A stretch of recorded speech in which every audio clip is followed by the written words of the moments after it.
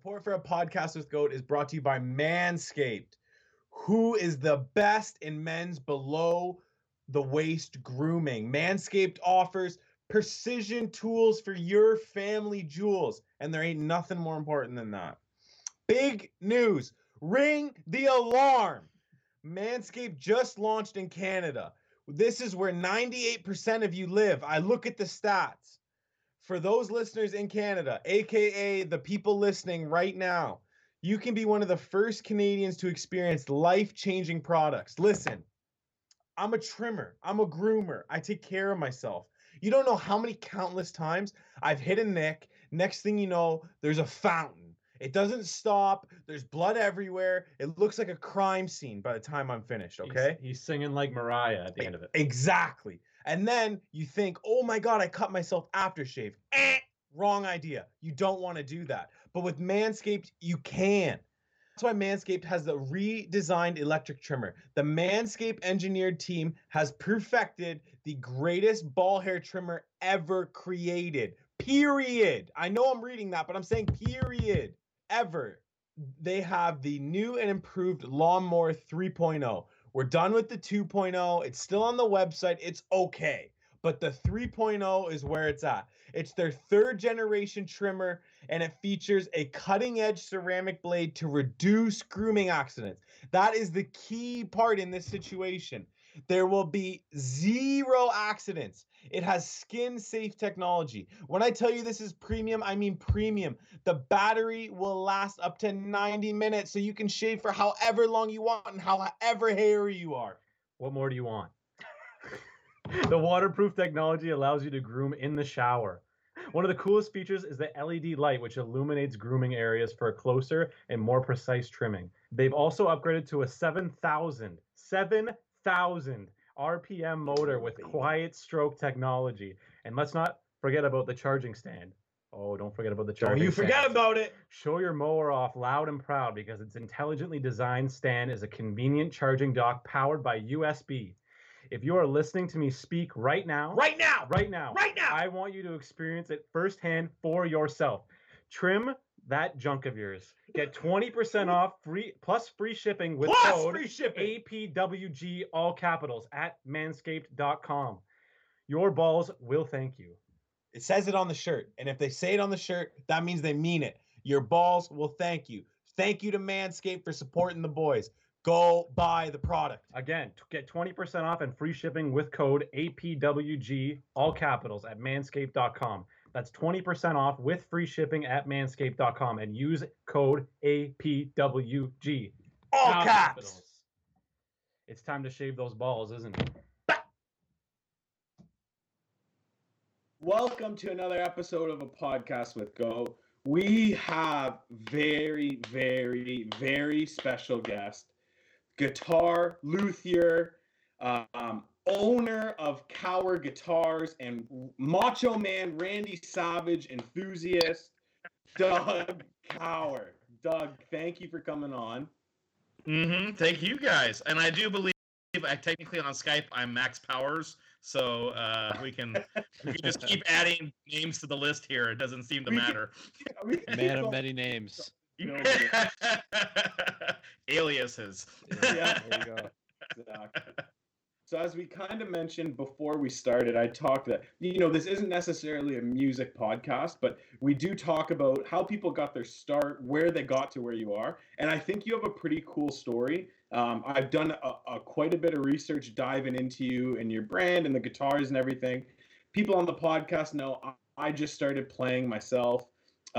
So this is going to be a really, really fun interview, and it's just going to start nice and simple. What got you into music? Like, was there a certain song that you heard and it was like, oh, I need to do that?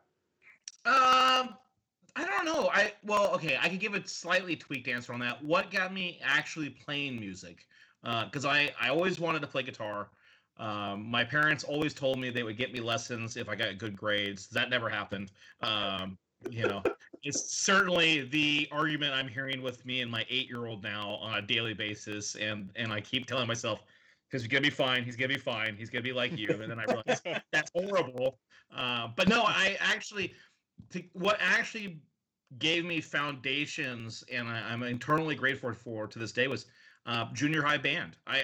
We had and specifically okay, not too much backstory. The district we live in, because the town we technically live in used to be just all farmland, and then all the farmland became multi-million-dollar, subdivisions and stuff. So we have a huge school district geographically, numbers of schools.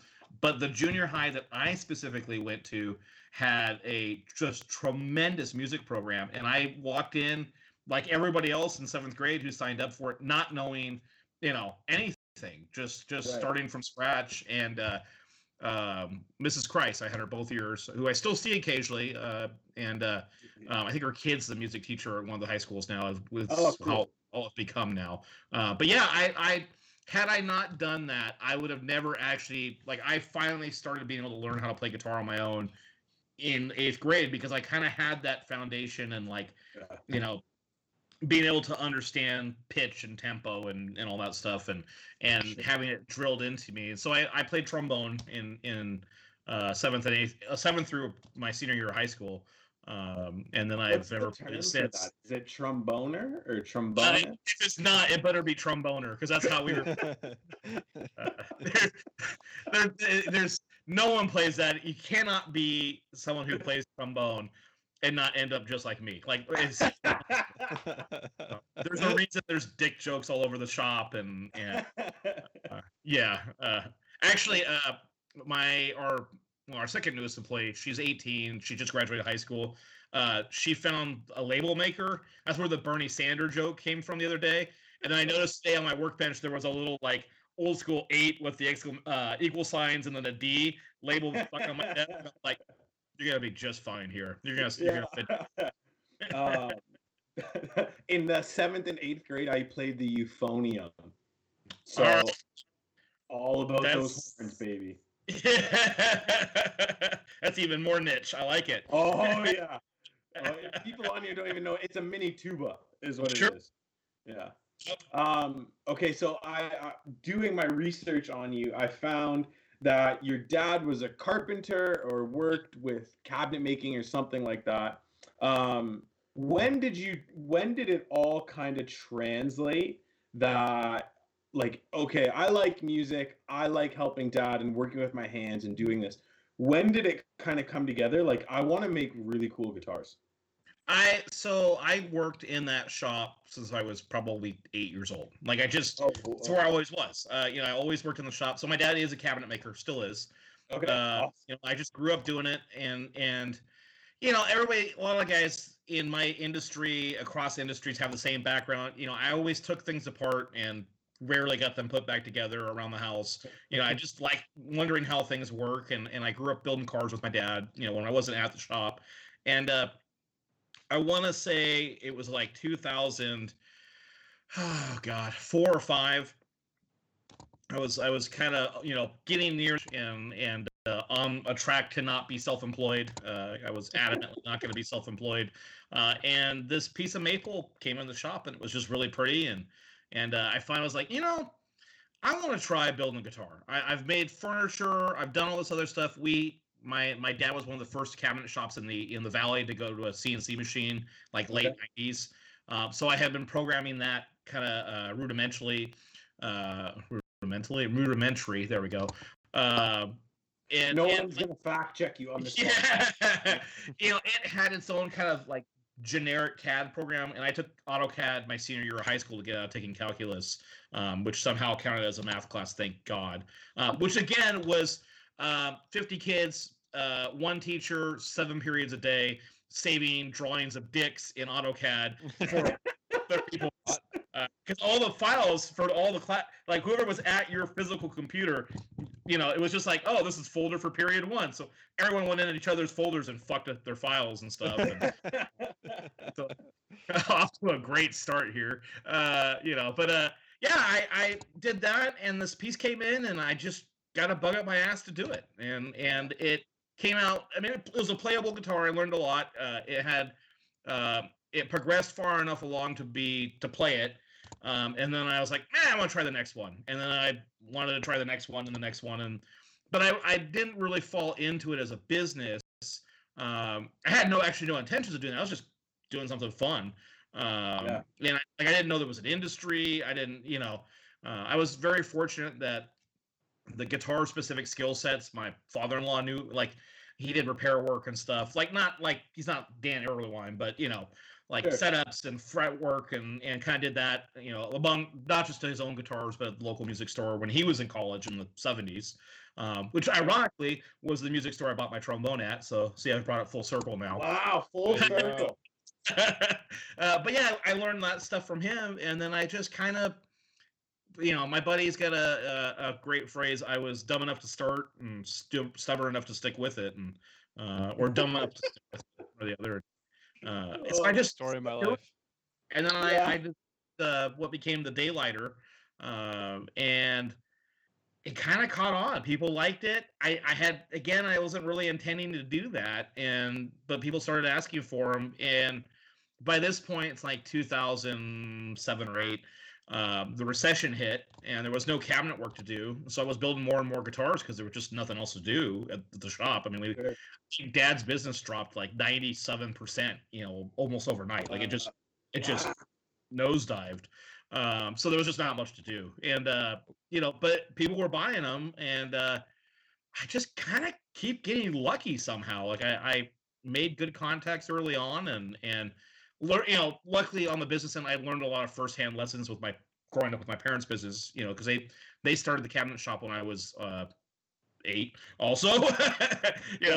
I pretty much, that's why I've been there my whole life, but so I got to learn a lot of that stuff firsthand, but I just kind of kept being in the right place at the right time, I think, mainly. And then that's kind of where we ended up.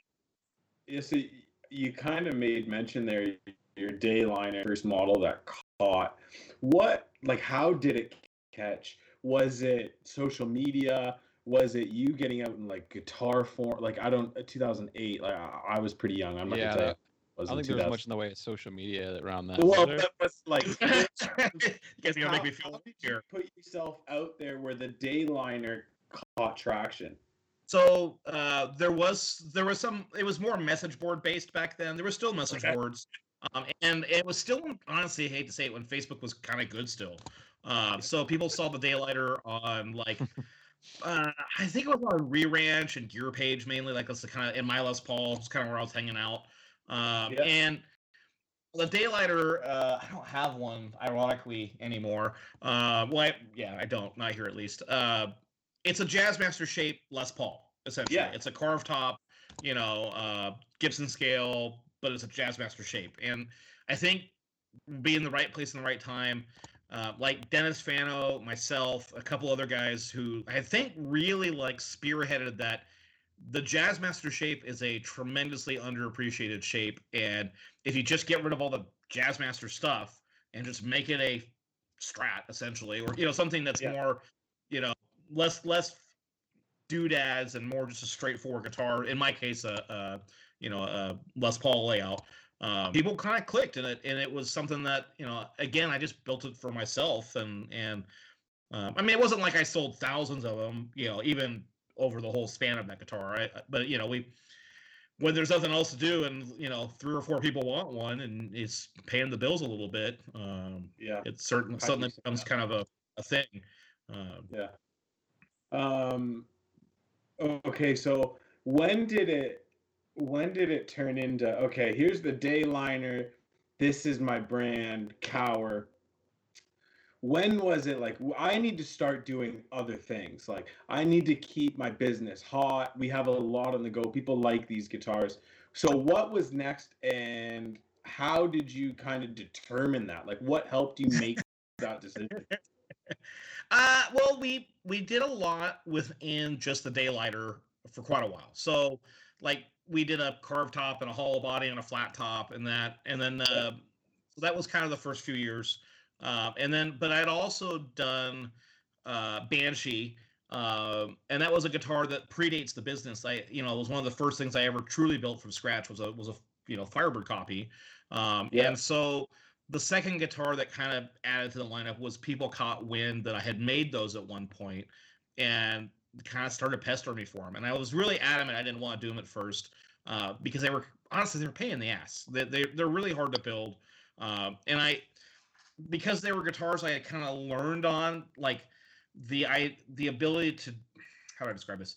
There were like a lot of fixtures and jigs and things that I made for like a one-time use thing, like, especially like it wasn't for production. Yeah, and so it took quite a long time of building that guitar to get all of those other pieces in place to make it something that we make, 50-60% of what we do now every year, if not a little bit more.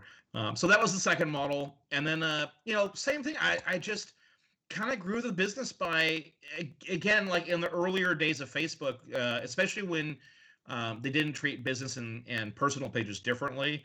The number one tool I ever used was I would just wake up in the morning and look and see who were the new people who followed us. And then, I mean, they probably don't want to hear this now, but I just had a generic thank you message that I would copy and paste and thank them for, following our account.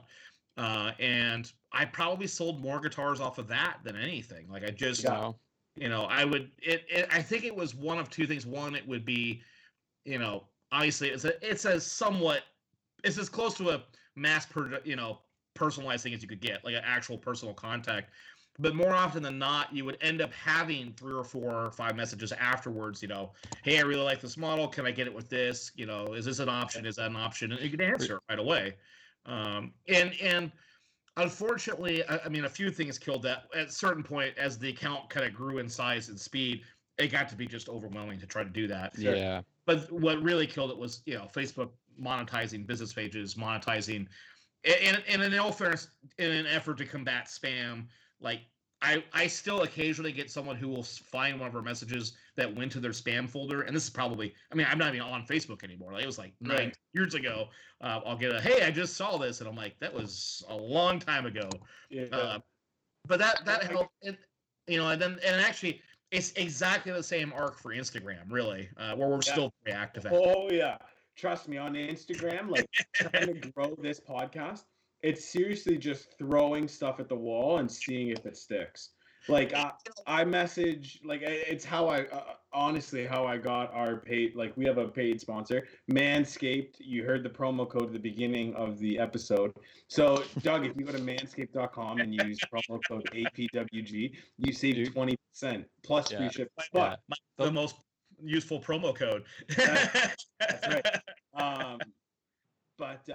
And I mean, it's even how I've gotten some of our bigger guests on the podcast, kind of like yourself. Like, you have a large social media following, and I was like, coming into guitars during quarantine, my dad had followed your page for a long time. He DM'd me. He was like, hey, why don't you check out this guy? He does these like really cool guitars that not a lot of people do. Like, take a look at it. Tell me what you think. And then I was like, wow, I love these. I got to message him and see if we can get him on the podcast. And it's honestly how a lot of this starts. You mentioned a few things in that last. Yeah. I was just like, Doug, I want to get you on my podcast. But you mentioned a lot of things in your last answer there that I kind of want to go through. So, and it's basically just a two-parter. When people think, it's maybe people that aren't in the music industry, when they think guitars, there's probably 2 brands that come to their mind. Yeah. And it's probably like that because that's the guitars their dad would have seen people use. And if their dad had pictures, it was probably, someone with a Les Paul or someone with maybe an SG. I kind of like the SG model. But sure. So how do you try to compete with those giants? And then my follow-up to that is, you make a Banshee that's similar to a Gibson Firebird. What you have a neat little story of kind of what happened there, and we would love to hear story, but well, that's well, I think without bringing it, I mean, I don't want to make tie-ins to what's going on right now. People tend to naturally congregate to 2 camps. I mean, in anything, sports, music, fishing, I don't know, whatever, guitars especially.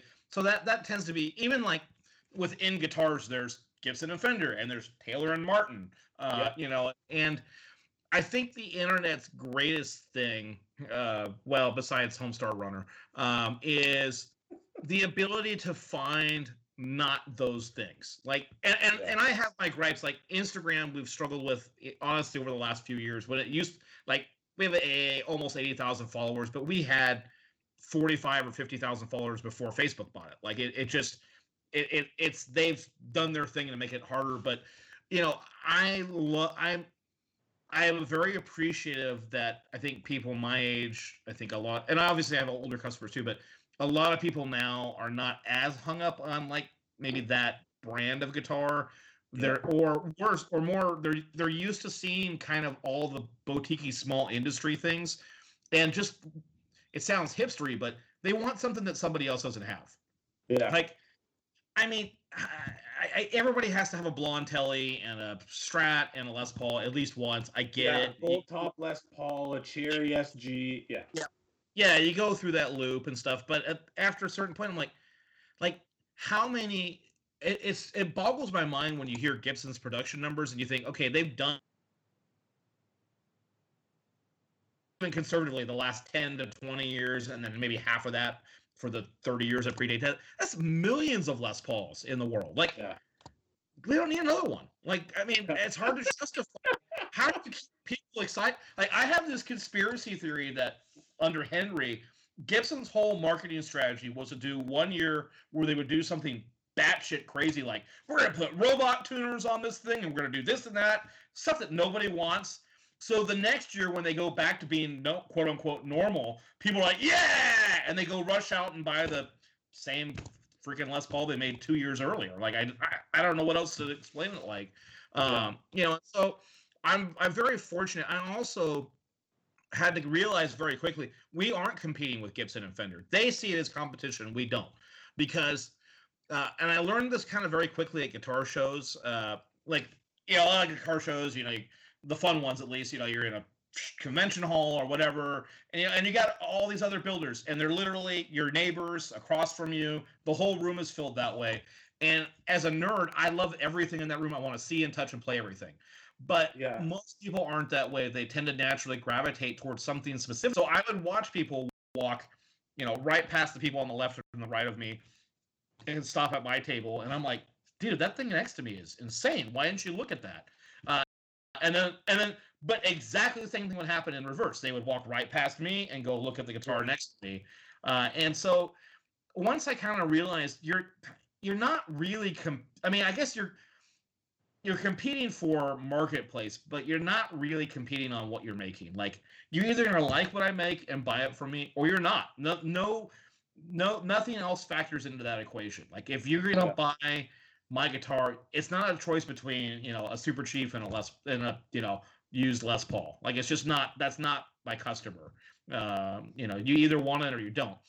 Gibson might argue differently about the Banshee, but we generally, like, especially if you look at the last 5 years, I think in 5 years we've built maybe what I would consider, this is 220 or 230 Banshees since we brought it back out. I think we're closer to 300 now. 10 that would be considered kind of classic, you know, Firebird Minis, traditional finish, no binding. That's it. Like a classic one. Like, we sell almost none of those. I don't want to even make those. They're not even my favorite version of that guitar. Right. People come to us because we can make the version that Gibson doesn't or won't. Right. Or can't, maybe. I don't know which. It's one of those three or all three. I don't know. But, you know, like, we make, you know, like the Banshee Deluxe especially, like, that's a maple top, still a neck through, you know, binding, humbuckers, you know, all the good stuff. It's a very different version of it's not a Firebird, it's a Banshee. Different version of that style guitar than what Gibson makes. You know, like the closest thing they made. Gibson caught wind of it though. So when that Banshee starts to get traction, because now maybe you're pulling. And I mean, you saying you're only making 300, you don't know how many of the Firebirds they're selling, because it's not a Les Paul, it's not an SG, right? Which would, I would assume, they're big ones. Yeah. So now they're looking at, well, this Kauer Guitars guy is making something super similar in look. What happened? So they knew about us for a long time. And I know this because I would get phone calls from people who wanted to buy left-handed Firebirds. And Gibson just told them no, but there's this guy in California who will make one. So they knew this for a long time. Yeah, what boiled down to our thing with Gibson really more likely is we had an artist who plays ours. They wanted him to be an artist who plays theirs. He didn't want to be. He plays ours and makes a big deal about ours because we're friends that way. And he occupies a lot of our website, and that's what the cease and desist came over. I'm certain that's what it boiled down to. So when you get this cease and desist, was there like an oh fuck moment? Because like we got a strike on YouTube for using copyright music, and the three of us had like 9 phone calls in a matter of 10 minutes. Yeah, like what's a cease and desist? I don't know. Maybe I sound stupid. I don't know. It's like a YouTube strike on steroids from lawyers, basically. Well, maybe just explain a little bit about what it is. Sure. Okay, so a cease and desist is a legal request from a company. It's not. It's more of a where you draw a line in the sand. So like, let's say I was making, I don't know, soda, and I called it Coca-Cola with a K. That would be trademark infringement, and Coca-Cola would send me a cease and desist, which is basically you have to stop now. If you don't, we will go to court and sue you. And there's variations in that, but that's generally what it is. Also, Coca-Cola with 2 Ks is trending into a dangerous product. You're a K away. Yeah. Cowards Coca-Cola would be a really bad product. But that's what a cease and desist is. So we got ours, and I actually didn't really have a reaction other than like, geez, took them long enough. That was literally my reaction, and I was thrilled, to be honest, because the same reason I didn't want to make it in the first place, because it was what it was. It was a Firebird copy, and I will give myself an allowance here in a minute. I really wanted to redesign that guitar. There was things I knew at that point, because we were probably 100 or 110 band sheets at that point, that I knew we could improve. But if I changed anything on that guitar, I knew no one would buy it. All they would do is like, I want the one that looks like Gibson's. And so the cease and desist was like, cool, I can't make that one anymore. I can make the version I want, and thank you for doing that to me, Gibson. And it took a while. Like we brought the band sheet back out, the version 2, which is what the current version is. We had a 50 or 100 deep email waiting list for when that was coming back out. And we thought, oh man, it's back. We're gonna take orders immediately. It took 9 months to start getting orders on those guitars. Like it took a long for people to accept that I was not going to build the other version, and that this version was better in every regard, better looking, better balanced, better proportioned. It's stunning. It is. Well, thank you. And so, it took a while for that, and I would be willing to bet most of the people on that waiting list did not buy one. And so, that was that trap of like, and I'm really, hard on like new guitar builders who ask for advice of like, you can't build clones. It's a short-term thing only. Like you got to get out there with the original work. I'm so glad you broke into this, because it seems like a lot of these cheaper guitar companies are basically just doing that. I mean, you're getting a hollow body that looks like a 335. You're getting a Strat lookalike. You're getting a Tele lookalike. So I mean, that's great that you mentioned how there's just no longevity in it. Yeah, well, I mean, there's definitely cases to prove me wrong. I mean, Anderson and Sir, sure, Collins to some extent, like though Collins, I mean, everything outside of their Double Cut Junior and the I-35, I think are tremendous designs. They're one of my favorite large boutique builder designs. Like Sir makes they make a pretty classic Strat, but they generally cut their teeth on the modern super Strat thing, and Anderson could be the same argument. So there's room for that, but there's definitely a lot of guys who they build 10 or 5 guitars and they think, oh man, it's $300 in parts, which it's not. But I can make these things for $1,000 and sell millions of them and I'll be rich. And then that market just doesn't exist, which we've tried and proved the hard way with our Titan line. But yeah, so the thing with Gibson, I wasn't upset about that. It took a while, and there was some back and forth and some other legal stuff, and it kind of, that's not stuff I really need to get into too much. But we finally got it worked out, and this is years before they started offering. Before this was still during Henry's ownership or CEO-ship, and now they're doing the licensing thing, which I think is kind of smart. I don't know how well it's working, but we got it worked out, and I'm thrilled. In the end, it's still our strongest selling guitar. I get to have a lot of fun. I like being in the position of not being tied to how that guitar should be. Like it becomes that thing like, it's the people who are arguing about what kind of glue is on their Les Paul fretboard. I'm like, yeah, come on, guys. Like, whatever. I'm not gonna get. That's a whole can of worms. But I'm not tied to. Well, that's not how you made it in 1957. So fuck you. I can take improvements on that guitar that are genuine improvements on it, and everybody thinks I'm a genius for it. But I'm like, I'm not a genius. I just can do it because they can. Like if they do it, people will be like, out with pitchforks and torches in front of their headquarters. For me, I appropriated it.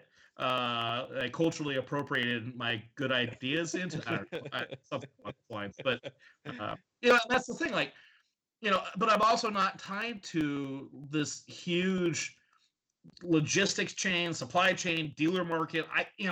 If we make something and we make 3 of them and that's all it ever is and it fizzles out, okay, that sucks, but whatever. I've got the freedom to do that kind of things, and I understand that they don't. They just don't. When you have thousands of employees and a global sales network, and I would assume it's millions of dollars of payroll and invoicing and all that stuff every day to worry about. Or certainly thousands and thousands of it. They don't have the freedom to go do what I want to do. I can roll into the shop in one morning and go, I got an idea for something I want to make, and that's become Super Chief 3 hours later. So it's the end of the industry I like being in for that reason. Okay. Yeah, I totally get that. That answer was so awesome because you literally just hit a few of the next questions. But I'm going to break this up for a minute, and I have to ask you a very, very personal question. Sure. You're from California. There's tons of mountain lions over there. Yes. If there was a 6-foot-long mountain lion, okay, that only weighed 200 pounds, do you think you could get the jump on it? I don't think I could get the jump on it. I think it would probably still win in the end, but I think I would be able to at least. I have 100 pounds on it, or 75 pounds on it. It's got 4 inches of reach.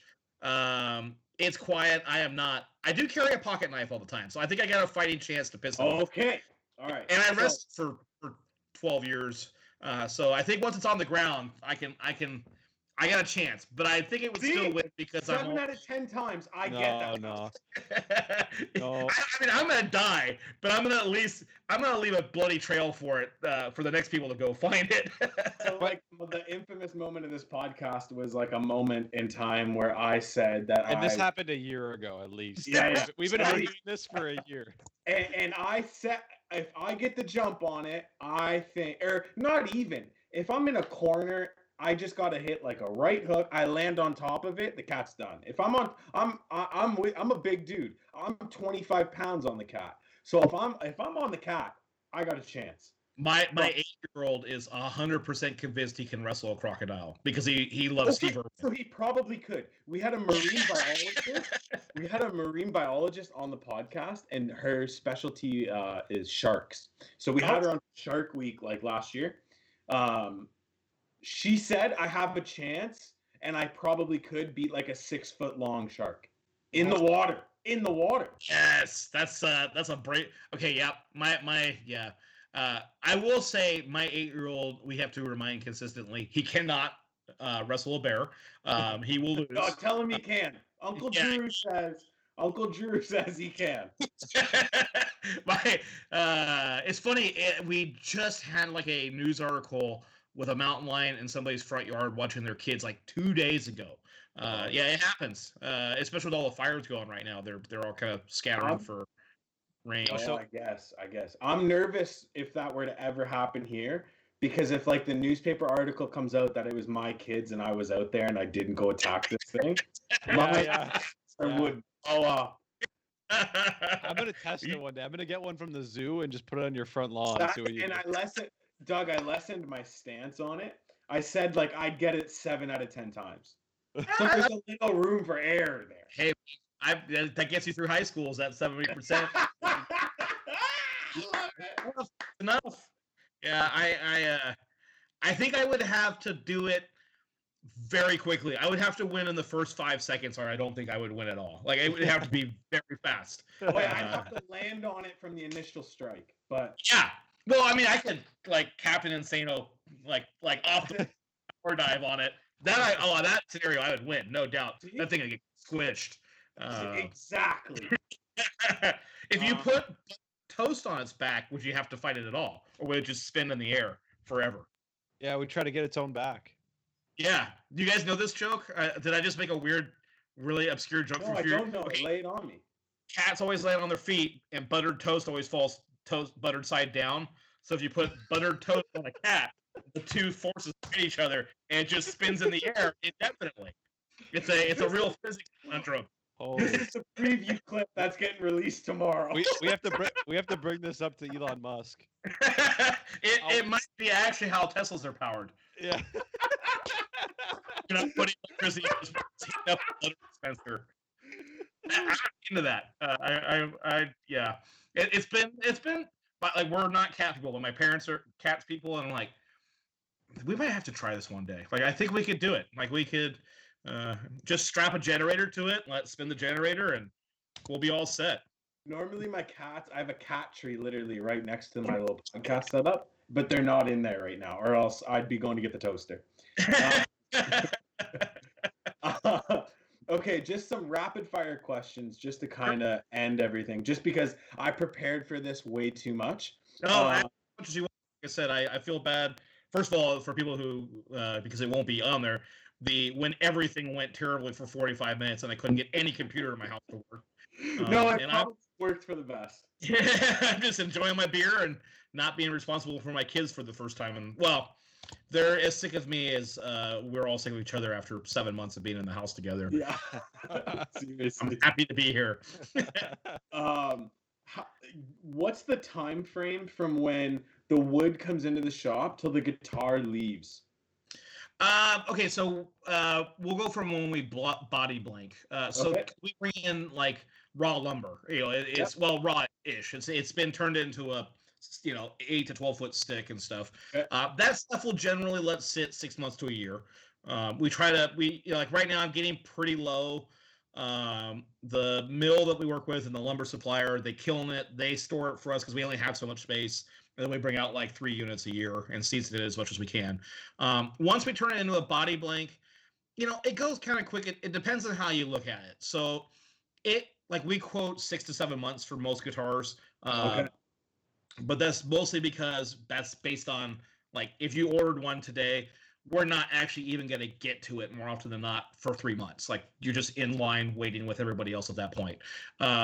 Or sometimes, depending on what you order, like we had a guy order a Super Chief last week, and the deck went in it today. It just happened to be like it caught exactly the right window when I was doing a bunch of Super Chiefs anyway. So that happens sometimes too. But usually, like if you look at it just from the hours hands-on perspective, the average guitar we build has about 30 to 60 hours of actual hands-on work. So like Corona might be a full week. Yeah. A lot of guitar building, and part of why it takes that time is a lot of it is waiting for stuff to dry. So you season the wood, you plane it, you store it. We glue it up. We gotta wait for the glue to dry. We'll glue up a whole bunch of stuff at one time, and then we'll pull as we get ready to go. I typically will machine, like especially like Banshees. We'll machine 10 to 15 Banshees in 3 days, like over the course of 3 days, and then I don't machine any again for probably 3 or 4 weeks. Right. We'll make a bunch of fretboards. We'll do that. But like a Corona, the new model, everything that has a gloss finish has 3 full days of work on that guitar just to get the finish done. And 4 days technically. So if it like a mahogany body, we'll isolate it, we'll grain fill it. You have to wait for the filler to do its thing. Then we sand the filler, then we spray sealer, and then you sand the sealer coat. Then you spray the second sealer coat. That generally will get us to a color ready finish, like it's totally grain filled, flat, ready to go. But like on a Banshee, for instance, every sanding session is 45 minutes to an hour, and that's with pneumatic sanders and stuff. But you still gotta block it, and there's a lot of work. And then so that's typically the first day or the first 2 days, really. By the end of the second day, we have color on that guitar. So the lining's been masked off. We paint all the color, or 2 colors if it is, or a burst or whatever. The third day I come in, I'll scrape the bindings if it needs it, do the final dress, and then I clear coat all day. So we do 3 coats of clear, flash it in the UV booth, sand it flat. The coats are like 15 minutes apart. So about every hour it comes back to the sanding. And then I'll sand the whole thing out, fix any little, there's always some little the first clear coat session we kind of call the catch-all, because like you're building clear, but I almost always find like the little spot on the binding that I missed, there's a little speck of paint still. So we can catch it then and fix it. And then we'll sand the whole thing out with 800. Again, it's another hour. Block it, put it back in the booth, spray 3 more coats, flash it, pull it out, aggressively level sand the whole thing, make sure there is nothing else that I missed. And then we do 1 more coat that's called a flow out coat. And then so that's the end of day 3. And so usually I have, right now with the crew I have going right now, we typically have 2 a day going like that. So I'm kind of alternating. So like one's getting sprayed, I'm sanding on one. The schedule works out to be about the same. So by the time one's ready to come out, the other's ready to go in. And then like Alex is doing the sealer and stuff on the ones for the next day. And then Logan, my third part of our little finishing triangle, he does what's called cutting and buffing. So that's where he comes in and starts with like 1,000 grit, sands it, takes it all the way up to 2,000 grit, and then takes it to the buffer and buffs the whole guitar out. And he can do same boat, like 2 to 3 a day, pretty comfortably. It's kind of hard on your back. That's usually what dictates it more than anything, because you're holding this thing at a buffer, and you're kind of trying not to hit anything, and you're all about it and stuff. So that's across the board. Anything with a gloss finish, that's how involved it is. So there's 4 days right there. And then assembly on average is a full day of work. So that's, starting from a guitar that the finish is all cut and buffed, but the fretboard is still taped up. So you got to scrape all the edges and pull the tape off, and then you got to clean up, anywhere the paint, clear coat got underneath the tape on the fretboard, get all that cleaned up. And then you have to come in and dress all the fret edges, and it takes forever. So we, use a bevel block, and then we come in and cut each corner of the fret and round the end of the fret off really nicely. And that's 22 frets times 2 sides. So that takes a while. And then you got to fit a nut. We have the plec now. I always have time to fit a nut. Yeah. I guess not as much these days. He's a young whippersnapper, so he gets to still play. But so we have gained a little bit of time with the plec. The plec kind of pays dividends more. I'll kind of explain that in a minute. So he'll get a nut in it. We'll throw it in the plec. Then the plec will cut the nut for us. So it comes in and cuts the top of the height down, and then slots the string spacing, which has just been amazing, because that's always a pain in the ass. And then usually what he'll do is, by the time it goes in there, he'll have the tuners on and at least the bridge and tail piece.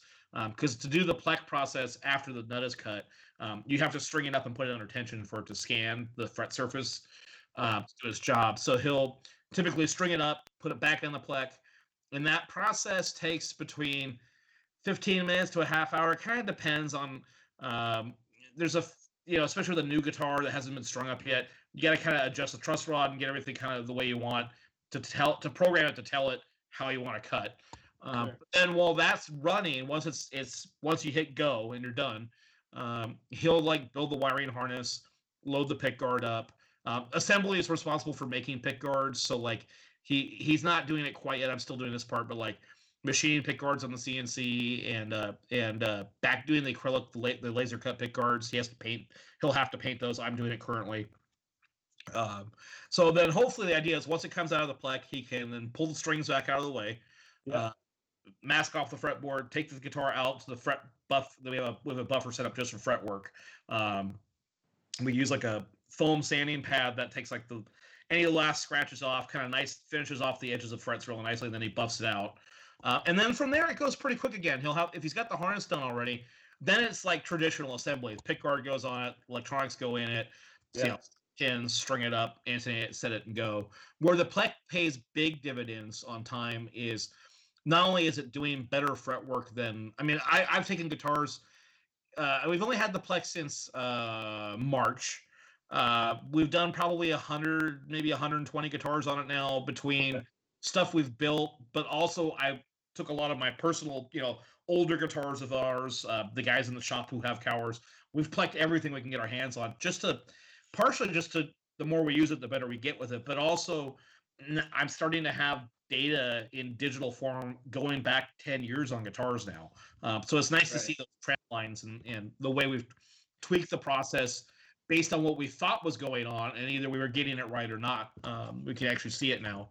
But where it really pays off is, compared to doing fretwork by hand, is when it comes off the Plek and it's passed its own quality control check, we don't worry about it. We know it is got perfect fretwork.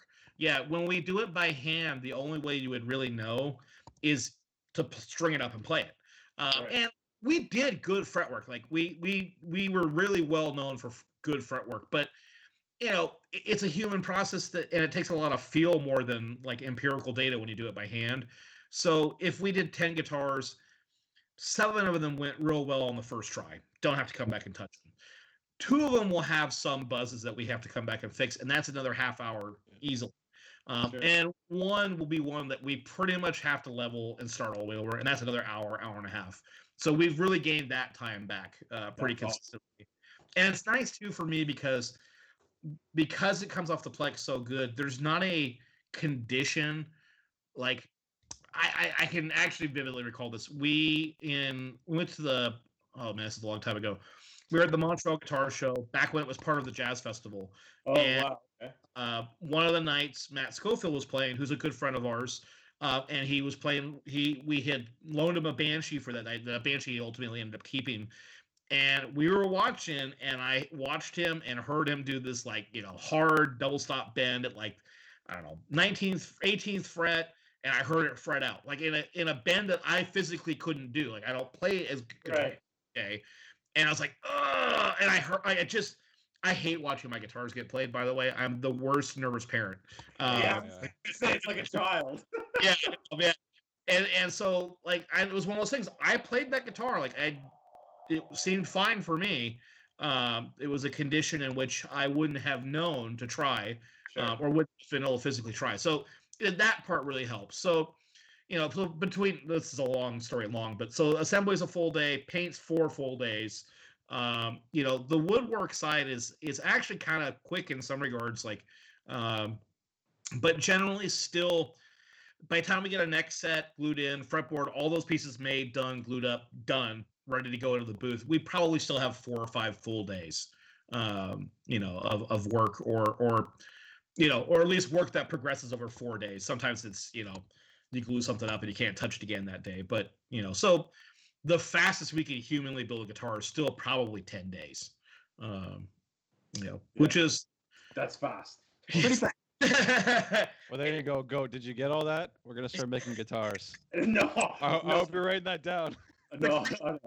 I've had conversations with people, and I had a conversation with a guy at PRS, and they're like, how many have you? And I have 3 CNCs, a laser, the UV booth. We have the Plek, for a 6-man shop, I have, a lot of equipment. And I'm like, I don't know, we probably still have 30 to 40 hours of guitar of hands-on work. And they're like, how much do you guys have? Like 6 to 8. And I'm like, how is that even possible? But they're set up, they're more assembly lines. So, I've got one guy tied up all day on doing finishing. They have 30 people tied up to do one step of that finish, and the cumulative hours drop considerably, even though it probably still takes them 10 days to get through it start to finish. That's what happens when John Mayer picks up your guitar, I guess. It's and now we might not have been comparing comparable guitars but they also, they're geared up to do that very, very efficiently, and we're mostly just manpower limited. So, it's those things. Or we really suck at our job. I don't know. It's possible it's just that. No, it's not that. You guys are gorgeous guitarists. We might be way harder the way hardest way possible. I don't know. Earlier in this podcast, you definitely flexed your knowledge of social media. Yeah. I mean, knowing but I mean, maybe more than the average person. You definitely, Facebook and then Instagram, and then how when Facebook bought Instagram, the changes, that sort of stuff. Before we started recording, you also made mention to me that you roughly get around 200 DMs a day. I get between 50 to 200. It's pretty rare it's at the 200 side. Okay. But 50 to 100 is not. Well, okay, that's not true. I probably have between 20 to 40 people specifically DMing me, but it's messages. Yeah. I get a lot every day. I want to know if you've ever gotten any like this. Okay. Hey guys, love the look of your guitar. Learning to play during quarantine. I'm in love with the blank, no free ads, especially because they don't respond to my stuff. Blank guitar. Let's make a deal. You guys pick the music for beginner, brackets, and I mean beginner. At this point, I'd only been playing a week. Sure. Set the time frame for me to learn it in. If I do it, I get a blank. What a great marketing opportunity. Okay? They like my message. Don't answer. You don't know me yet, but I'm persistent. Okay? Sure. So I say, look, now I'm a fan. I saw that you liked my message. I'm just willing to say I'll take the next step down of that guitar if that's going to be the make or break point. They open it, no answer. And then I waited a month. In a month, I said, okay, guys, I'm starting to get decent. You might want to take me up on my offer now so that you have a chance. And sure. Nothing. Cricket. Okay. I will say I like the idea and I like the hustle. Yeah. So we definitely. Oh man, I'm trying to find something here for you too at the same time. Because I might have a story for you. We definitely get a lot of messages along those lines. Really? I thought I was being different. No, yours is better than most. I get a lot of like, hey, I'm in a band, and would you do offers an endorsement? And then you go to like their Instagram account, and they have like 30 followers. And yeah, I also should totally be upfront. I am tragically unhip. Like I don't know anybody who's an up and coming anything. Okay. I have definitely peaked. Like when we talk about social media, like. I'm sure at some point I need to get on TikTok and all these other things. And like, I only finally kind of figured out Twitter in the last 6 months. Okay. And that's only to keep track of everything that's going on. Like Instagram works for me because it's like dumb Simpsons jokes, guys who build trucks like mine, and guitar stuff. That's it. That's all I need. It's a picture I can handle. I get a lot of that. My favorite thing to do was to punish people for it. So the way we would punish people is and we kind of became okay. I am kind of a dick, and I do relish that it's my reputation. We made a 54 or 55 long required answers questionnaire form on our website if you were looking for an artist endorsement, and it was just dumb shit. It started off sounding kind of like, "What's your name? What's the band name? What's your website?" I'm sorry. Let me back up. It started off saying, "We're a 6-man shop. We do not give guitars away. Yes, that includes Walter Becker. Walter Becker paid for all of his. Don't ask. If you must ask, include the following information. Your name, your band. Don't make me Google you, but don't ask." And then under that, it says, "But if you must ask, use this form." And so it was like 50 questions long. You had to put something in every box. And it got down to like Monty Python quotes and like just nonsense.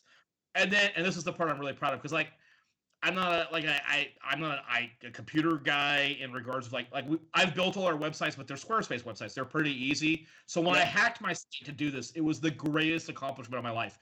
When you hit submit, it literally rickrolled you and just went right to that. And I was so proud of myself for figuring out how to interject that in like the code at the end and stuff. And so eventually kind of caught wind of that's what would happen. So we started getting a lot of emails from like people who just wanted to get to the end, and then we would change the video up for like this is actually my current go-to right now when we get spam phone calls. Is I think for a while it was playing "Hold the Line" by Toto. And so now, like, when I get a spam phone call, I'll talk the person up for a few minutes. I'm like, oh, man, don't go. I got a phone. Just wait. And I'm like, I'm going to put you on hold. I'll be right back. And then we just let them listen to Hold the Line for, like, the entire song. I heard sing that, though, the other day. And I almost was like, you know what? I respect that. I know that you're trying to sell me a timeshare in Guatemala, and I might actually do it just for that. But, yeah, we just... Your idea is at least interesting. I get a lot of people like, oh, you know, sponsor us. I'm like, bro, I gotta pay our bills, man. Like my number, I get grief from people sometimes who don't believe me. I am the literal lowest paid employee in the shop. I make sure my guys get taken care of first. Sure. I have the company credit card, so it's kind of a lie because I am a terrible boss and who uses it accordingly. I'm very corrupt in that regard, but you know, we just can't afford it. Like Scott Hall pays for guitars. Very few people. Now, there is also a range of payment. Like, we have artists who we're good friends with, who are very much on the list of like, hey, I'm flushing this new idea out. Do you want one of the early ones to take it out on the road? They don't care if it's got finish issues or what, you know, let's see how it goes. Or like, a lot of times what'll happen is like, hey, I have to train somebody new on this job. It's usually, especially in the finishing side, I have to be kind of willing to sacrifice a couple things. Those are guitars that I will take care of friends with or artists and stuff, or, you know, even like the local school of rock and stuff. You know, I would rather give a guitar to a friend than somebody who thinks they deserve it. Sure. Basically. Okay. Doug, I don't need a guitar. But what you could do that would suffice in that place is if you still have that form, just make a line that says, do you think you could fight a mountain lion? Okay, I might turn that one back on to add that line. Okay. All right. Okay, I will. Okay, if you don't have another, I do have one. I have to see if this will actually play through, if you can hear it. If you want to hear the greatest voicemail of all time I have ever received, I will play it for you guys. Yeah, we want to hear it. I want to hear it. Okay, let's do this. If you got any more questions, ask me that. We'll come back just in case this doesn't work. You can cut all this section out. Okay. Because I'm literally like hold my phone up to the we mic. Don't cut shit out of this podcast. Oh, good. Let's just... Okay, tell me if you can hear this. Hang on. You can't because it's not working yet. Okay, anyway. I can't tell you how pissed I am. Can you hear finally opened my two guitar racks from Audemars Reverb. First they were supposed to be 20% off, and then they guy tried to fuck me and charge me more. But I'm just pissed. I'm sorry I'm leaving you this aggressive message.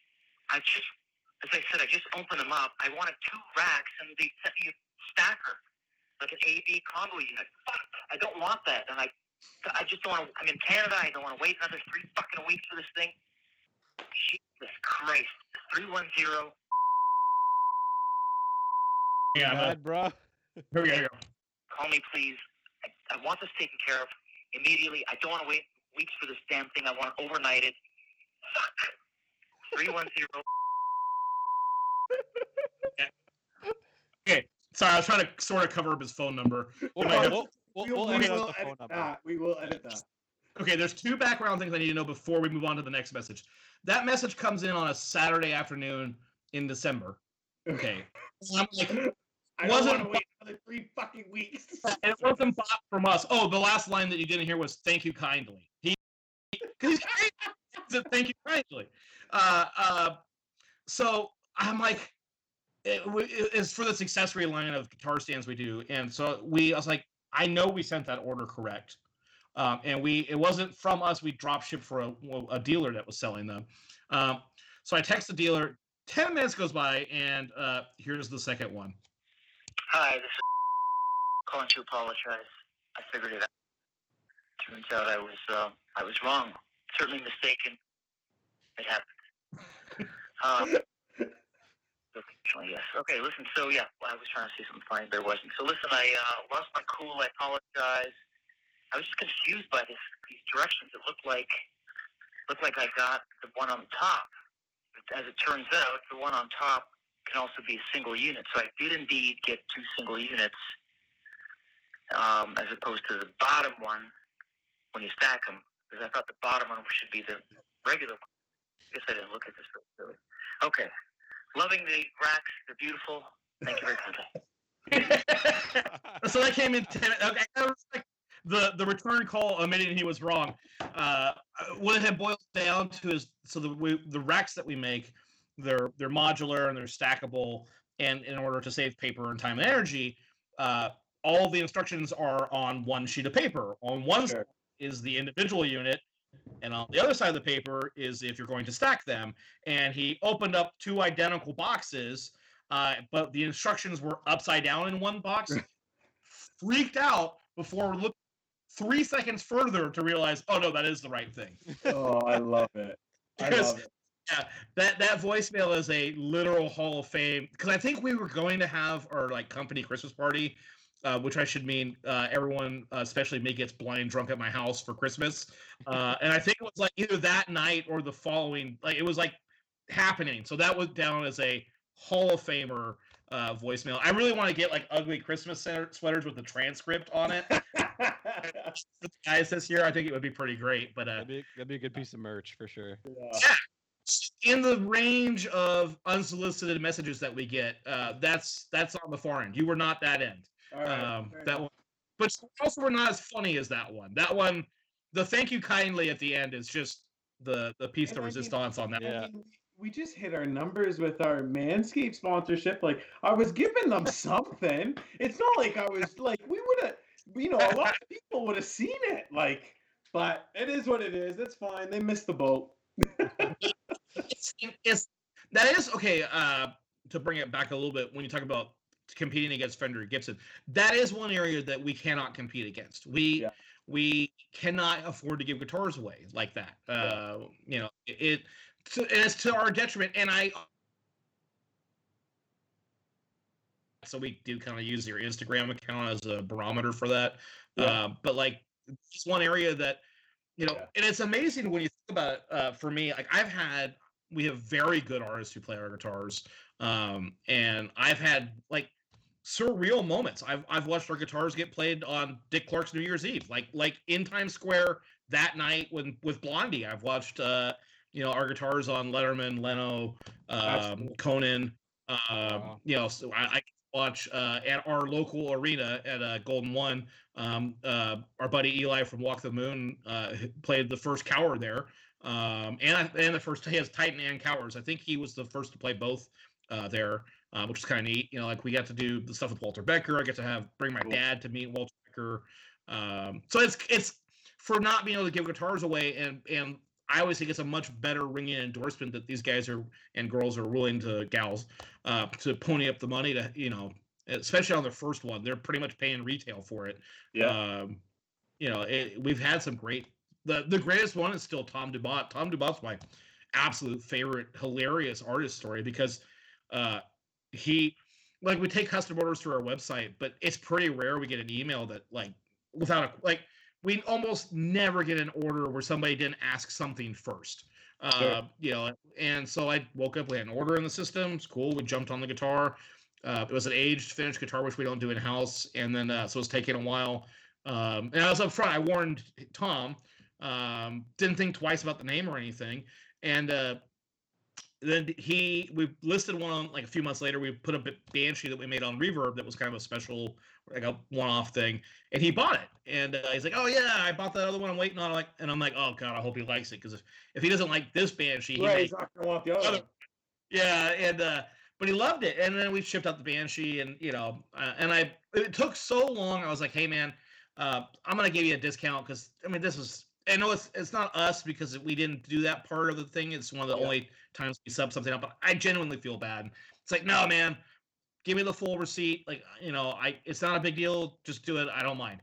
And then 4 months later, I get a message almost simultaneously from 6 people. And they're like, how come you didn't tell me Tom Dumont's playing our guitars? It was our assembly guy at the time, Ben. And I'm like, what are you talking about, man? Yeah, we sent that guitar to who the hell's Tom Dumont? and I just still in my mind I hadn't clicked because I didn't get a screaming, "I'm Tom Dumont from No Doubt. Give me a free guitar" email. Yeah. So I was like, holy! Like, I felt genuinely bad. Like I was actually kind of embarrassed about that. I was like, oh man, like that's a big pull. And so Tom is like the nicest dude. We got to meet him and hang out with him a couple years ago, and just he just struck a chord with him. He bought him. He loves them. Absolutely did not want any discounts on either guitar. And still get a nice message from him from time to time. Just hope you're doing good.